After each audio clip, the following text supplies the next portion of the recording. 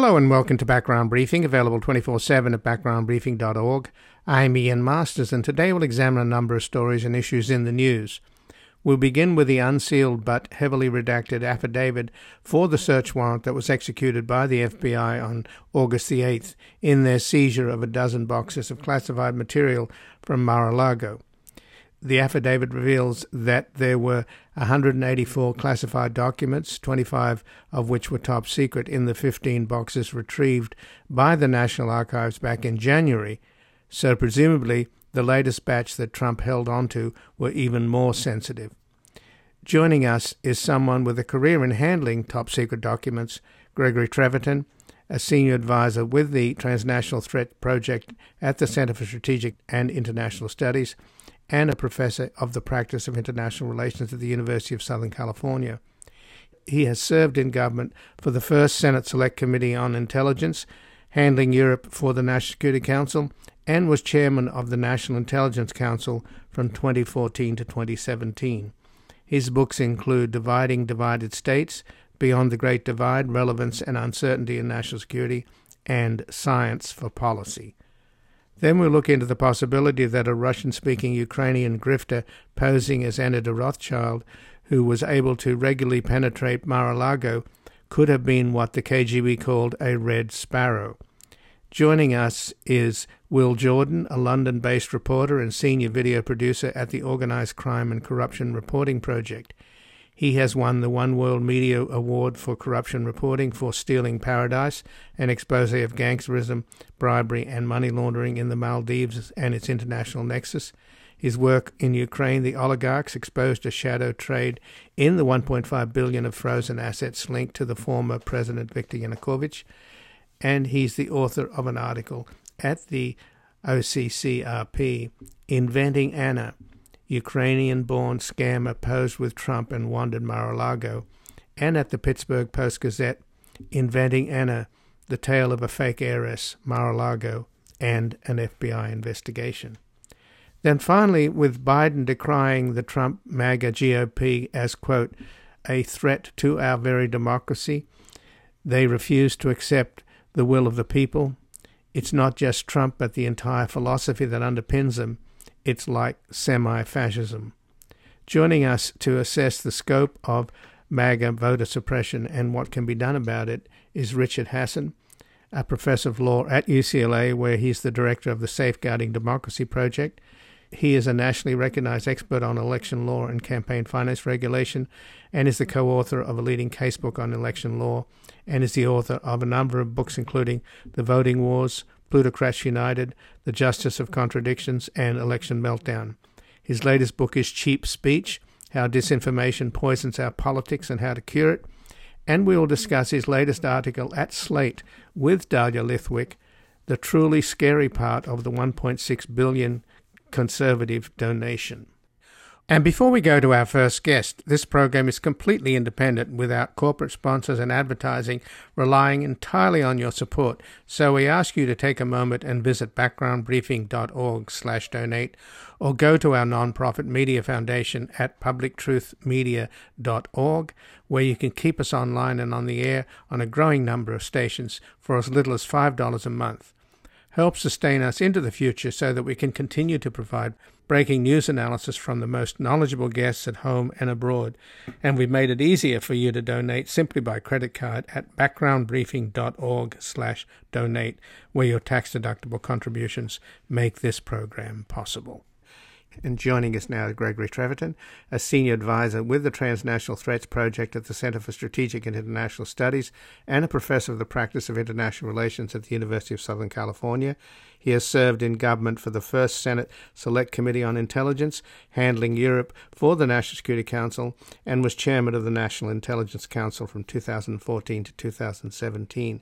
And his books include Dividing Divided States, Beyond the Great Divide, Relevance and Uncertainty in National Intelligence, and Science for Policy. Welcome to Background Briefing, Gregory Treverton. My pleasure. Thank you. Well, thanks for joining us. And in terms of the sort of counterintelligence nightmare at Mar-a-Lago, it's almost as though you have to be careful what you wish for in terms of Donald Trump wanting the affidavit which was behind the justification for the FBI executing the search warrant on Mar-a-Lago on August the 8th.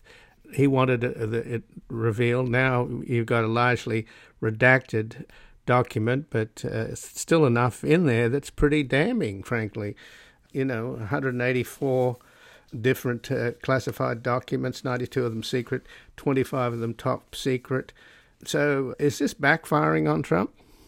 I think it is. It's still unclear why he did this, why he kept them, what use he wanted to make. But every argument that's made is either silly or just wrong. The idea that he could declassify documents, but there's a process for doing that. And then you have to ask, why in the world would he want to declassify these documents that have really important information relevant to U.S. national security? So if he had declassified them, they would have been themselves either not declassified or so highly redacted as to be not very useful. But that whole argument about declassification is just simply a red herring as far as I'm concerned. And we come back to the question of why. Why did he have these documents, and why did he not give them back? Well, that is the hanging over the whole situation. And this redacted document, along with what's revealed, is basically the evidence that the FBI and the DOJ had before the August the 8th search warrant. And it was largely referring to the cache of documents that were retrieved by the National Archives back in January of this year. And apparently there was no lock on the storage area at Mar-a-Lago until June of this year. So I just find that mind-boggling, particularly when we learn, in fact, in the segment following this interview, Greg, we're talking to one of the reporters who broke the story about this Russian-speaking Ukrainian woman who appears to have been a grifter posing as a Rothschild. She entered Mar-a-Lago on any number of occasions. On one particular day, 5 times, she hung out with Trump, was photographed with Trump and Lindsey Graham playing golf, and dining with Don Jr.'s girlfriend, Kimberly Guilfoyle, along with the head of Trump's fundraising operation and other of Trump's closest associates. So, as I mentioned earlier, it's a counterintelligence nightmare. So do we really know whether these documents, including the ones that are referenced in this unsealed affidavit, could have ended up in foreign hands? We don't know, I think. And the hard part is we may never know. So as you say, it is a counterintelligence nightmare.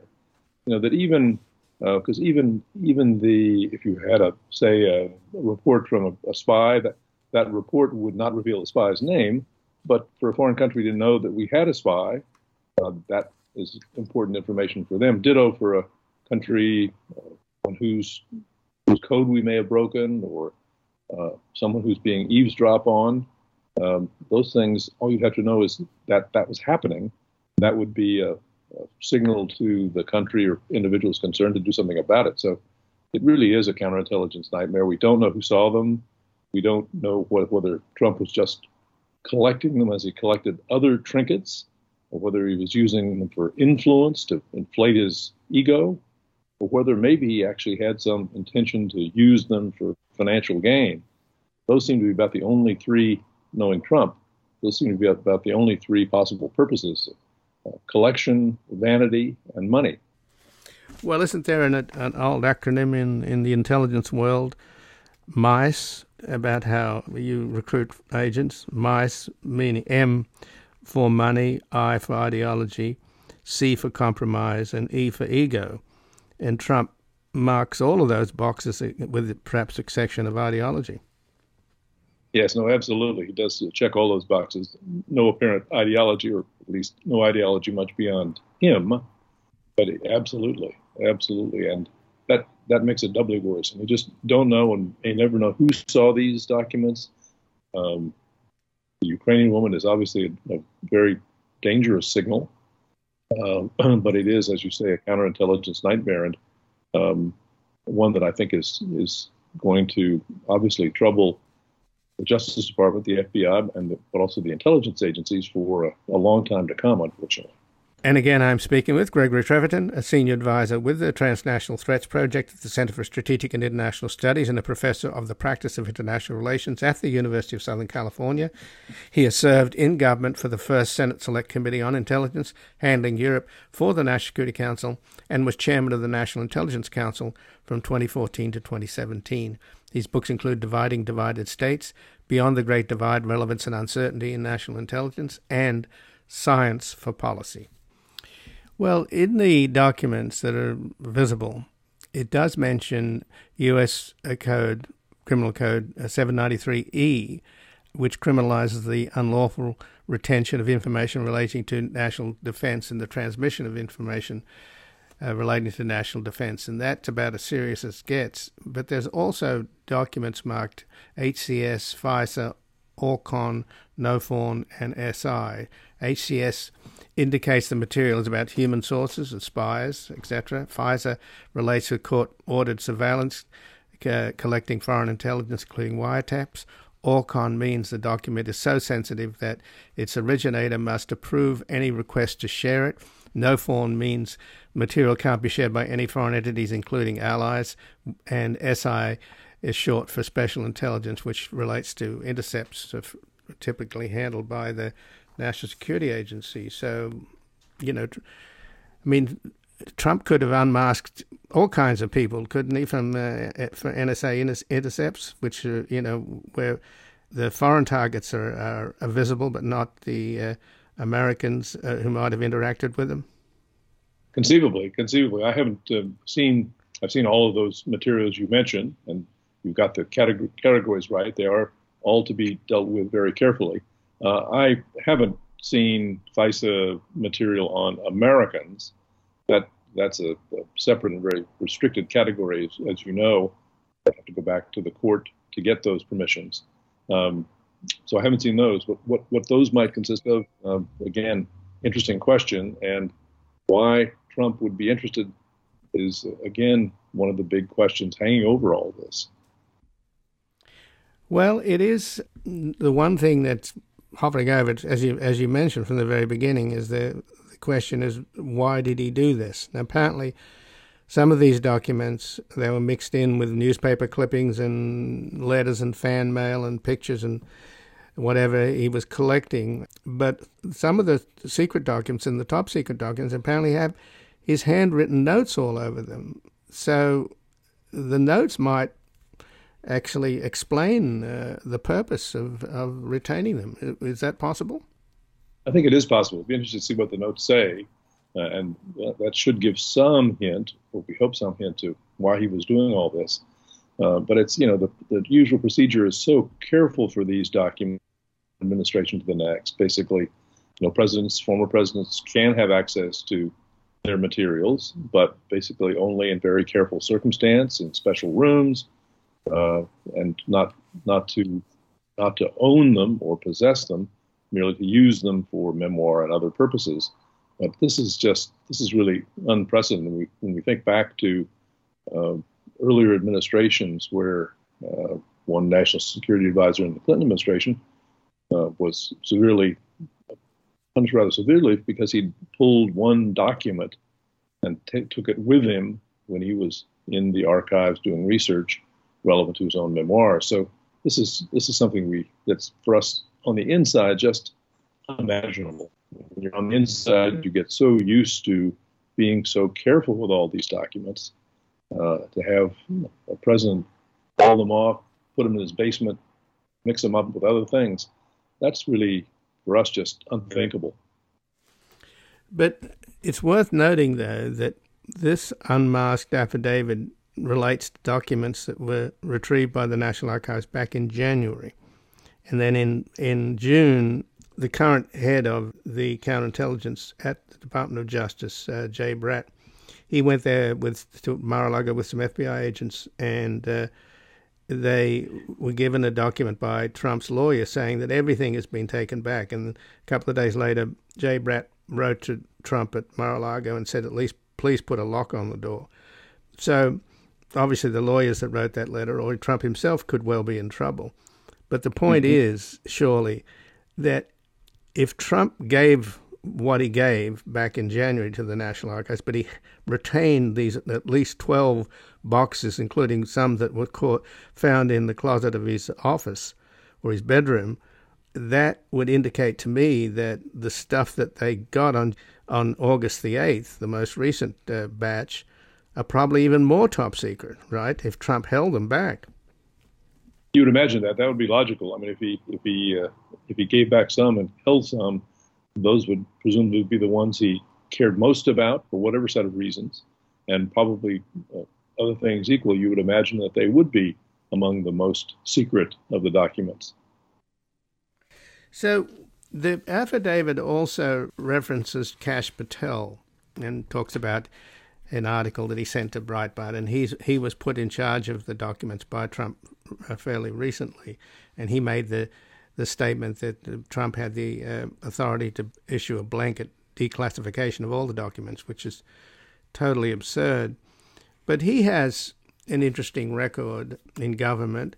He's a protege of Devin Nunes, and both Devin Nunes and he and this other character, Ezra Cohen Watnick, and by the way, they both, Patel and Cohen ended up at the Department of Defense in the top position there, and may well have had something to do with why the National Guard weren't deployed while the Capitol Police were begging for help on January the 6th. But that aside, the history of Patel and Nunes, who's now running Trump's equivalent of his Twitter, Truth Social, they've always been dedicated to burying the ties that Trump has with Russia.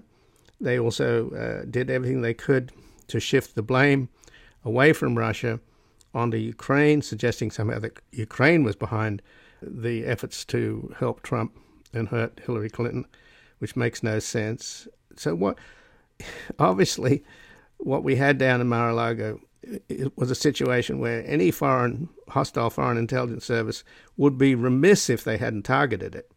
But what do we know about the loyalties of people like Kash Patel and Devin Nunes? It's always been troubling. I mean, a while back, Kevin McCarthy was in a conversation with Paul Ryan, who was then the Speaker of the House, and McCarthy said, "I swear to God, Dana Rohrabacher, a congressman out here in Orange County, and Donald Trump are both on Putin's payroll."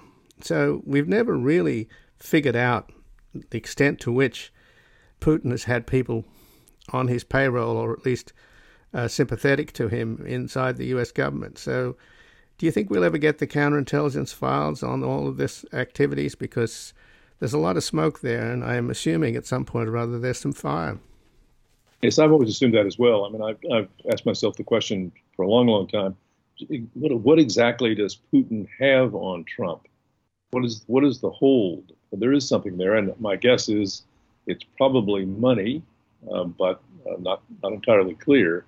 And for the Nunes and Patels, they've been, like so many people, blindly loyal to Trump, basically loyal to him no matter what, willing to accept whatever lie he says, take that as true, and have been very careful to try and obscure the Russia angle. But that, I think, has been troubling from the beginning. It's always seemed as though Trump behaved as though he were in some sense in sway to Putin. And the question was always, for me, why? As you say, lots of smoke. The Mueller report went a good ways toward uncovering some of the connections, but I think there's still much more there, and it'll be fascinating and I think important. I hope that it does, as a counterintelligence matter, eventually get clearer. But we've been worrying about it for a long time now, and we don't seem to be very much closer to a real explanation. And so it is a great concern, and has been, I think, for me since Trump emerged as a politician.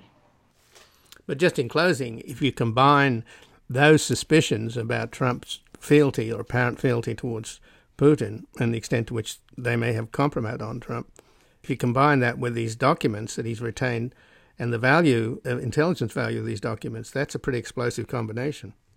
It is. That's in some sense, I think, the greatest worry, that he was using these, or tended to use them, maybe already did use them, as little emolument for Putin to smooth that relationship for whatever reason he has. As I said, I think it's probably money, but not entirely clear. That I think is in some ways the sharpest immediate worry, that he had a purpose for these. It was connected with getting something from them, and maybe getting something from them from Vladimir Putin. Well, Greg Treverton, I thank you very much for joining us here today. My pleasure. Thank you. And again, I've been speaking with Gregory Treverton, who's a senior advisor with the Transnational Threats Project at the Center for Strategic and International Studies and a professor of the practice of international relations at the University of Southern California. He has served in government for the first Senate Select Committee on Intelligence, handling Europe for the National Security Council, and was chairman of the National Intelligence Council from 2014 to 2017. His books include Dividing Divided States, Beyond the Great Divide, Relevance and Uncertainty in National Intelligence, and Science for Policy. We're going to take a brief station break. We're back looking at the possibility that a Russian-speaking Ukrainian grifter posing as Anna de Rothschild, who was able to regularly penetrate Mar-a-Lago, could have been what the KGB called a Red Sparrow. Well, I'm sitting behind my desk in Washington, D.C., and everyone on cable news is yelling at me. And there's only one place in this whole wide world I want to go. That's down underneath the Florida sun in Mar-a-Lago. Welcome back. I'm Ian Masters, and this is Background Briefing, available 24/7 at backgroundbriefing.org. And joining us now is Will Jordan, a London-based reporter and senior video producer at the Organised Crime and Corruption Reporting Project.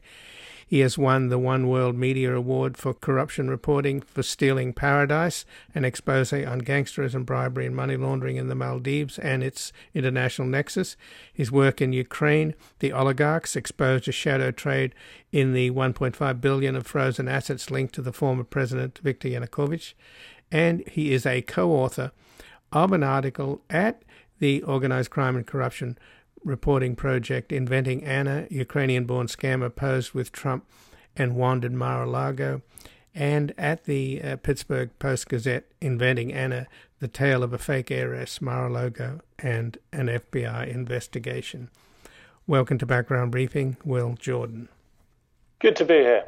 Well, thanks for joining us, Will, and this is quite a story. So we will go into the story for sure, but I wanted to just start out in broad strokes, since we're now on Friday, of course, the redacted version of the affidavit behind the search warrant of Mar-a-Lago that took place a couple of weeks ago on Monday. Obviously got a lot of attention, although there's not much in it that you can see. But is it this story of this Ukrainian-born scammer who was in and out of Mar-a-Lago a lot, is it really about a grifter, or is there a counterintelligence dimension to it, since I understand that the FBI originally started out with a criminal investigation, and then more recently the FBI counterintelligence people took over the investigation. So could you tell us where it stands now? Well, we have done this research and discovered that this woman was in and out of Mar-a-Lago.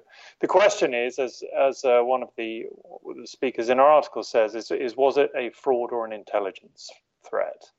And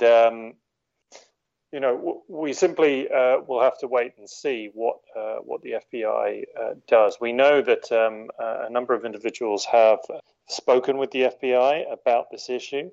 And so how they're pursuing it, and whether they're specifically pursuing it as some sort of counterintelligence issue, or whether it's simply about the security and the potential fraud, we don't know yet.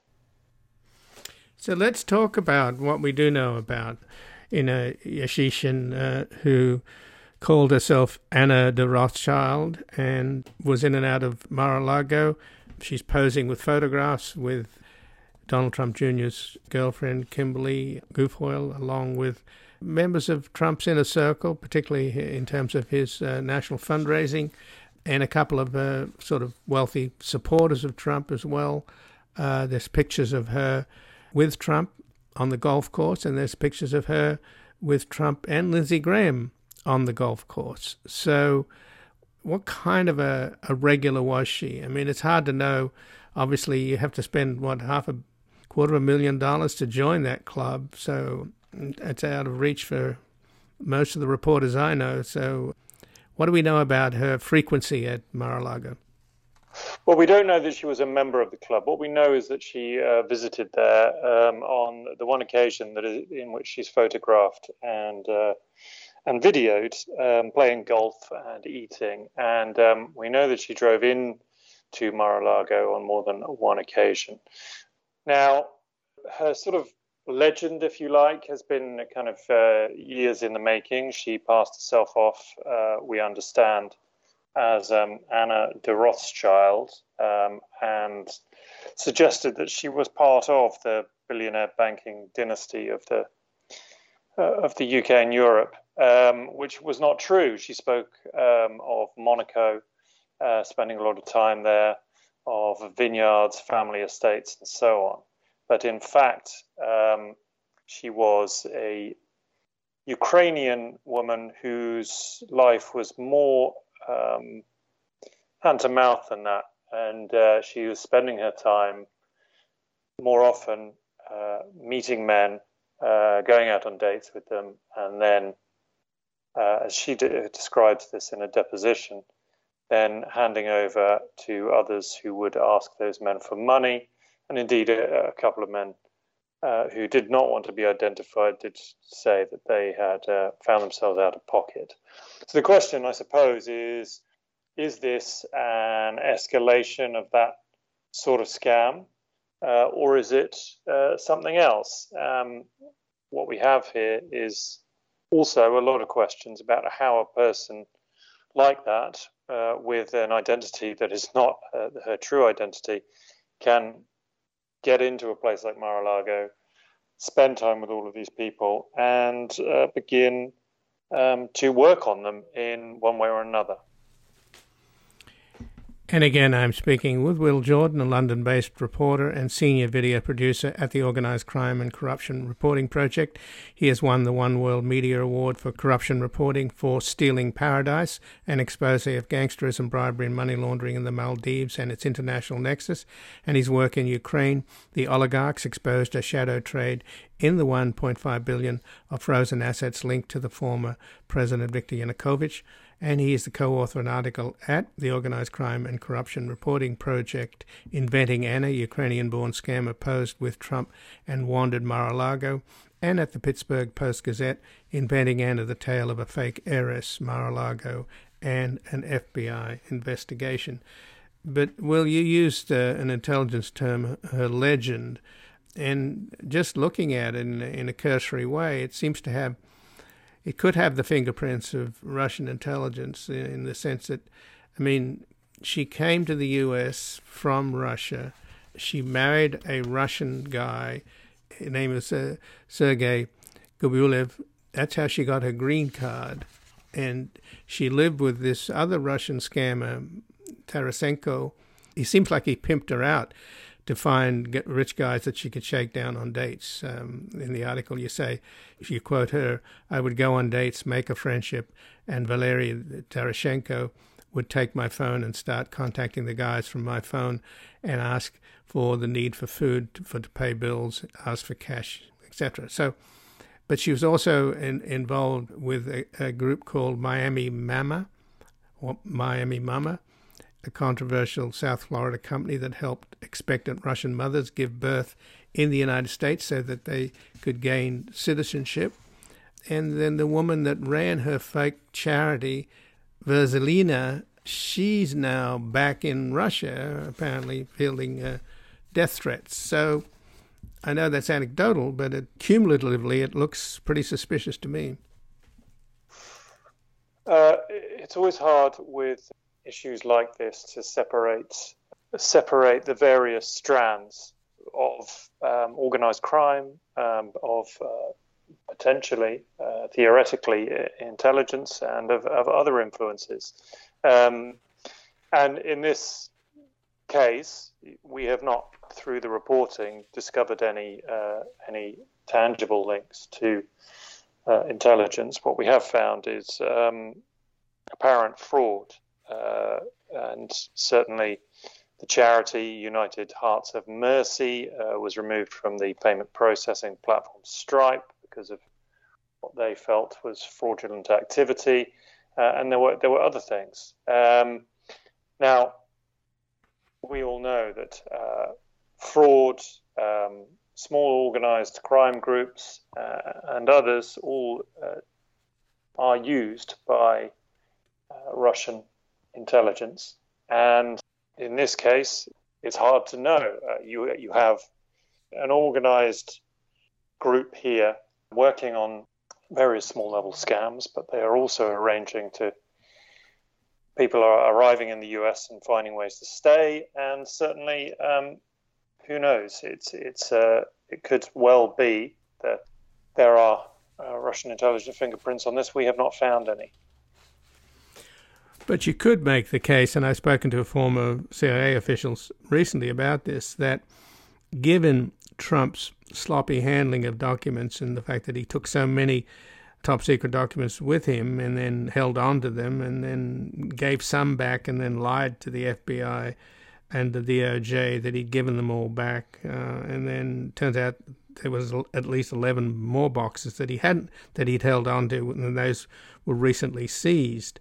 So from what intelligence people that I've talked to say, that the Russians, the Chinese and the Iranians and whoever else would have been remiss, their intelligence services would have been remiss if they didn't target Mar-a-Lago. It was one of the most ripest targets in the world, where you get the most top-secret documents under the least secure conditions.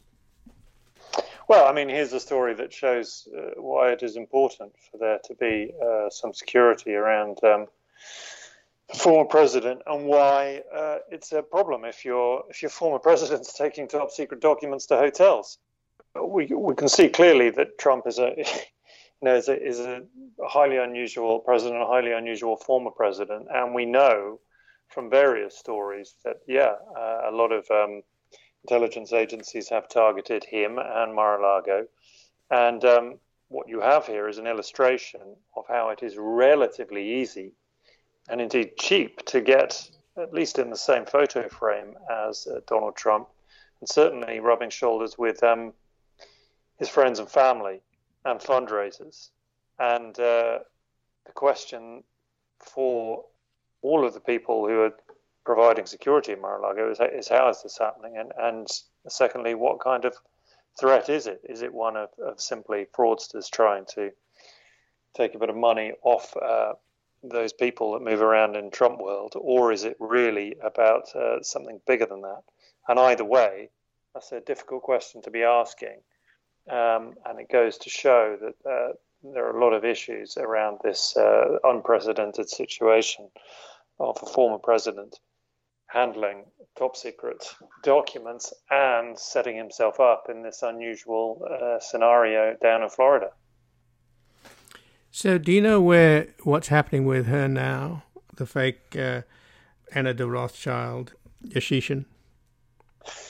Our reporters spoke with her briefly, and as you know, she said there was some misunderstanding. She is denying that she has passed herself off as Anna de Rothschild. We know that the FBI has been making inquiries, and so we have to assume that there is an investigation underway. Where she is and what she will be doing.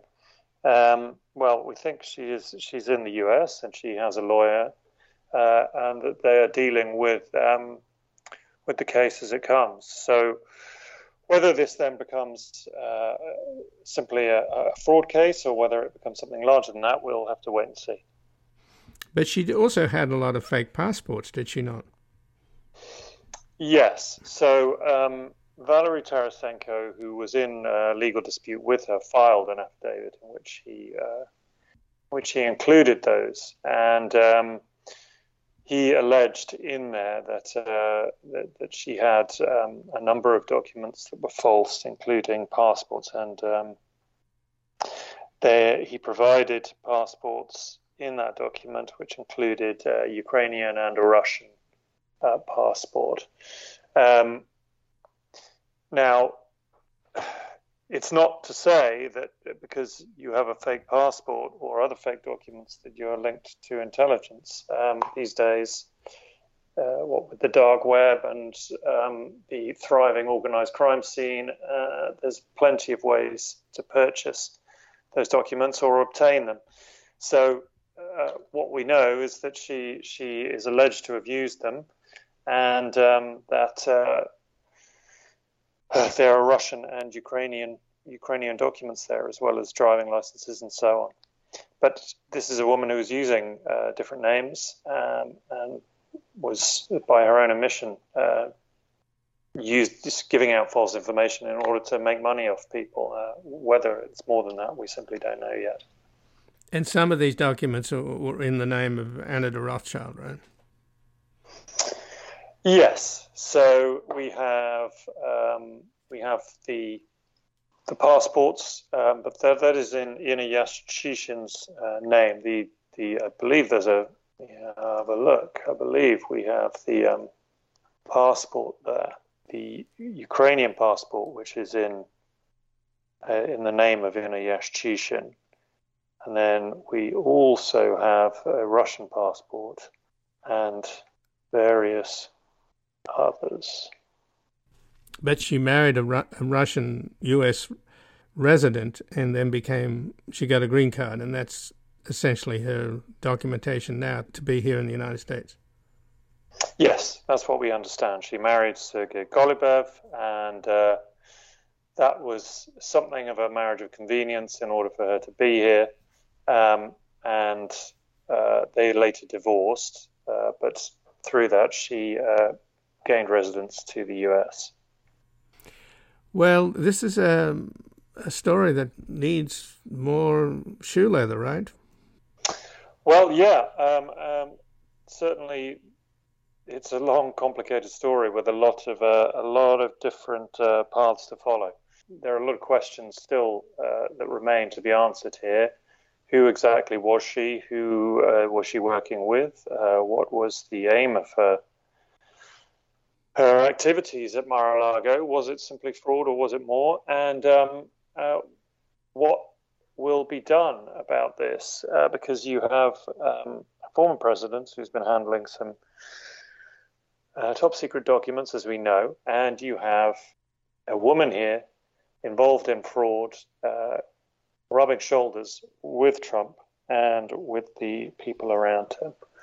So we will continue to investigate, and I'm sure the authorities in the US will continue to investigate, and the issue will develop. Well, Will Jordan, I thank you very much for joining us here today. Thank you. And again, I've been speaking with Will Jordan, a London-based reporter and senior video producer at the Organised Crime and Corruption Reporting Project. He won the One World Media Award for Corruption Reporting for Stealing Paradise, an expose on gangsterism, bribery and money laundering in the Maldives and its international nexus. And his work in Ukraine, the oligarchs, exposure shadow trade in the $1.5 billion of frozen assets linked to the former Viktor Yanukovych. And he's the co-author of an article at the Organized Crime and Corruption Reporting Project, Inventing Anna, Ukrainian-born scammer posed with Trump and wanted Mar-a-Lago, and at the Pittsburgh Post-Gazette, Inventing Anna, the tale of a fake heiress, Mar-a-Lago, and an FBI investigation. We can take a brief station break. We're back looking into the scope of the MAGA voter suppression underway and what can be done about it. I'm a spy.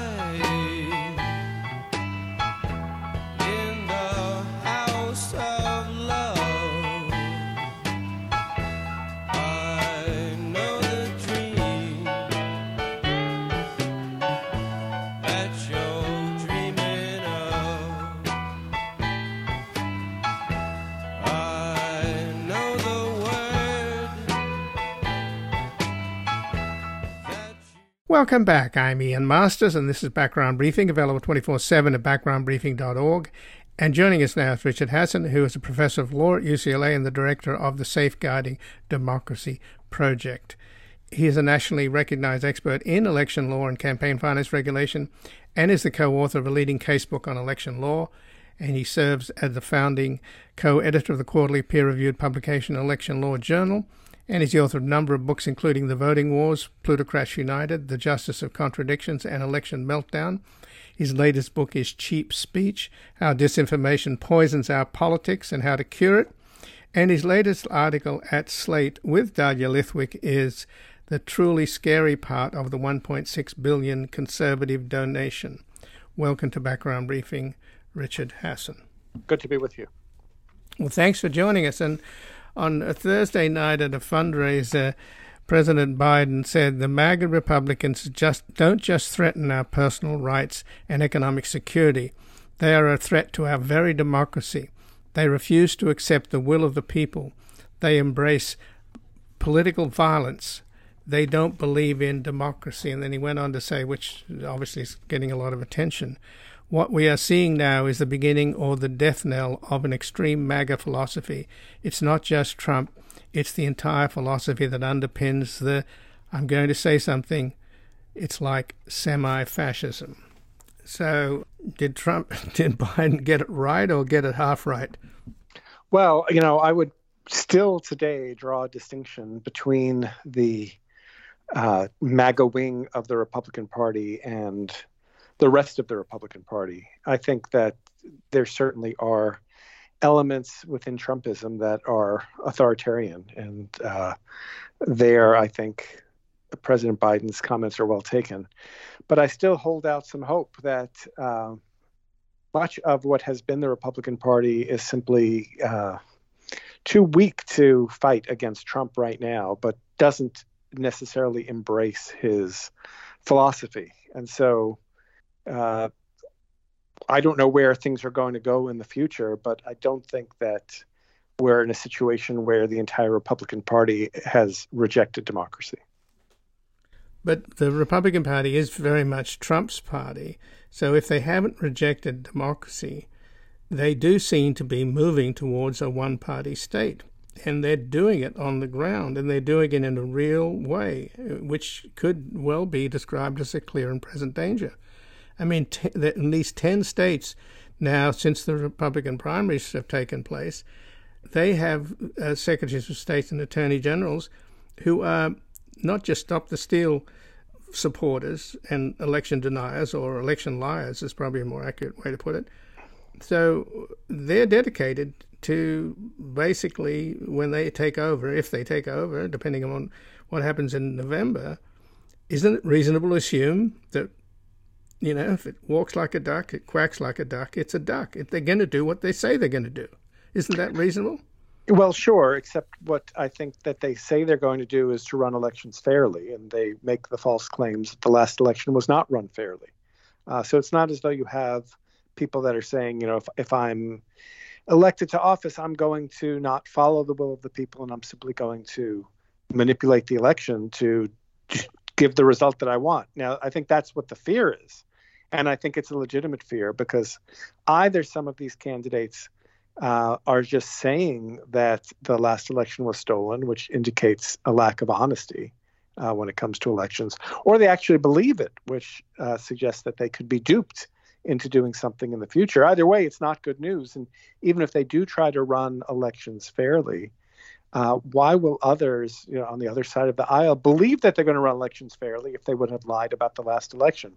So I don't want to minimize the danger here, but it is not quite the same as people saying that they will, if they come to power, they will not follow the election rules. They're saying quite the opposite. They're saying the election rules were not followed before, and they will follow them the next time. Well, but there's nothing new about the sort of disingenuous nature of Republican, objections to voting and voting rights. They never say we're against blacks and browns and students voting. They talk about election integrity and the threat of illegal votes. And you've got DeSantis down there in Florida, the best he could come up with was 20 people in very ambiguous ways. I think in Texas they found one person, didn't they? They threw some woman in jail for 5 years. Well, yeah, there have been more. There's more than one case in Texas, but you're right that the numbers are quite low. And it was very telling that the people that DeSantis called out were poor felons, generally people of color. He didn't have a press conference when, for example, there were people caught at the Villages, a retirement community in a different part of Florida, who double voted. And we have good reason to believe at least some of them double voted for Trump in Florida and another state. And so this is clearly politically motivated. And it's certainly true that the claims of voter fraud are generally raised by people who know better for political reasons. And it is very disturbing. And it's not a new phenomenon. I've been tracking it for growing for at least the last 20 years. But I do think that Trump took it to a completely different level. There was a poll that CNN conducted last year where 59% of Republican voters said that believing that the 2020 election was stolen was an important part of what it means to be a Republican. So what's happened is that these claims have moved from the periphery to kind of the central animating feature of Donald Trump's potential future candidacy is a kind of candidacy of grievance focused on the last election. And so we're in a very dangerous position. So I really think that, the 2024 election really is going to be a moment of truth for the United States, assuming that Trump or a Trumpist candidate runs in 2024, because then we will really see if there's going to be the kind of subversion of election results that we've seen with kind of democratic backsliding in other formerly advanced democracies. And again, I'm speaking with Richard Hasson, who's a professor of law at UCLA, where he's also the director of the Safeguarding Democracy Project. His latest book is Cheap Speech, How Disinformation Poisons Our Politics and How to Cure It. And he has an article at Slate with Dahlia Lithwick, The Truly Scary Part of the $1.6 billion Conservative Donation. So let's get into that donation by Burrow said, 90-year-old owner of an electronics company that's done well because of surge protectors for computers. He arranged in secret this deal with Leonard Leo of the Federalist Society, who'd already raised at least $500 million to get Gorsuch, Amy Coney Barrett, and Kavanaugh on the court. And prior to that, of course, the Federalists got John Roberts and Alito on the court, and they blocked Merrick Garland.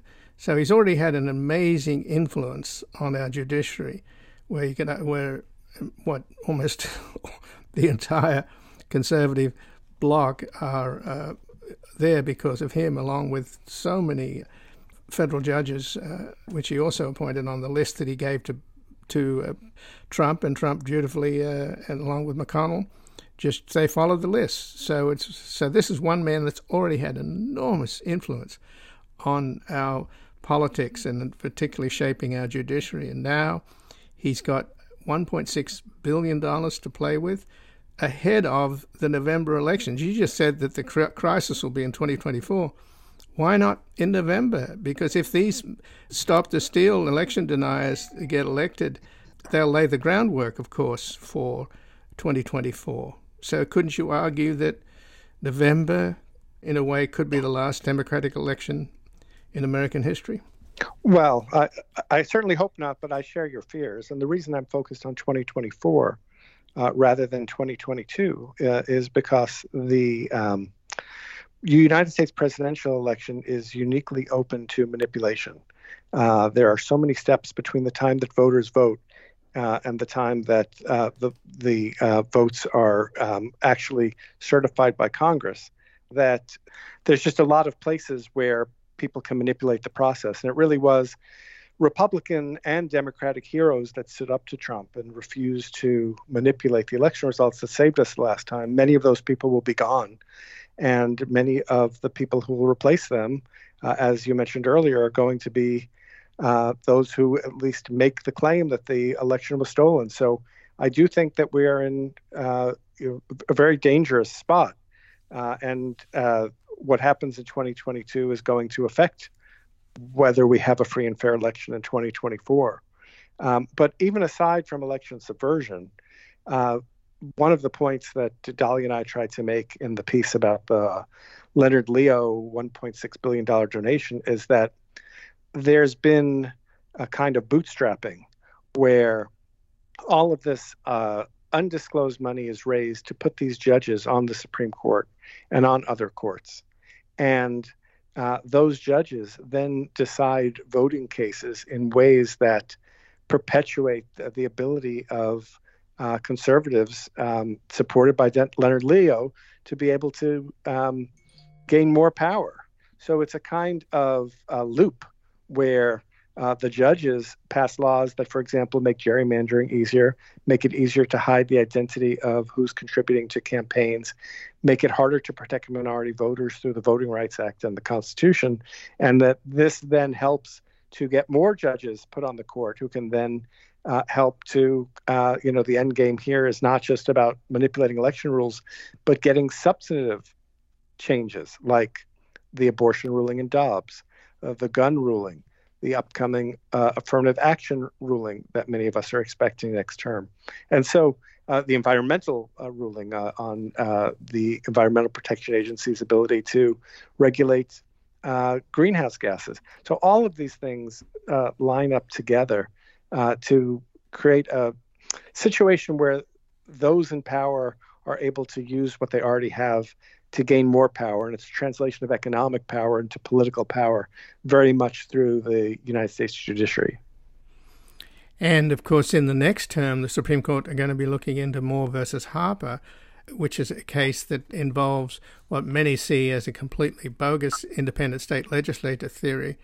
And if that comes into play, then there'll be no judicial review for state legislatures deciding who won. Right. I mean, they can literally I don't agree with that. So I think even under the more extreme versions of this independent state legislature theory, which says, just to briefly explain it, that the Constitution gives state legislatures alone the power to decide the rules for running federal elections and rules that can't even be overcome by a violation of the state constitution as determined by the state Supreme Court.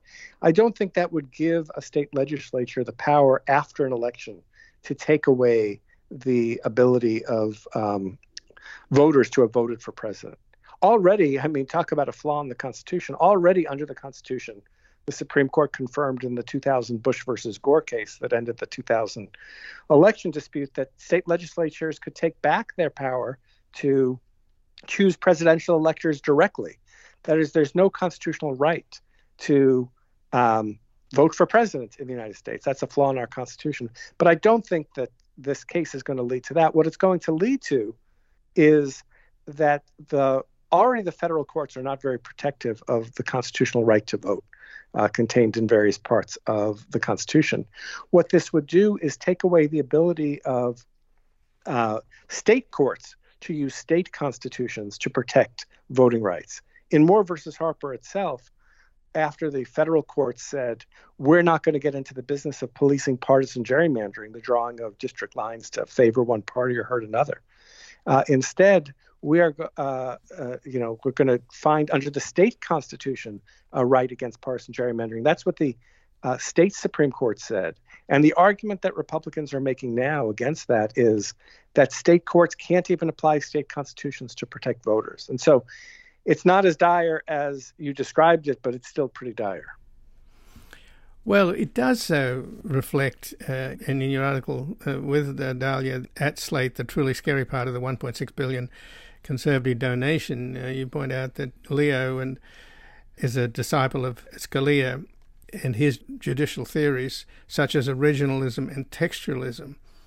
And when you talk about how we have a vulnerable system with this interregnum between the time that you have an election and the time that you have an inauguration of the next president the next year, January the 20th, obviously a lot of mischief happened in that interregnum, including a coup attempt against the United States government itself by Trump and his supporters.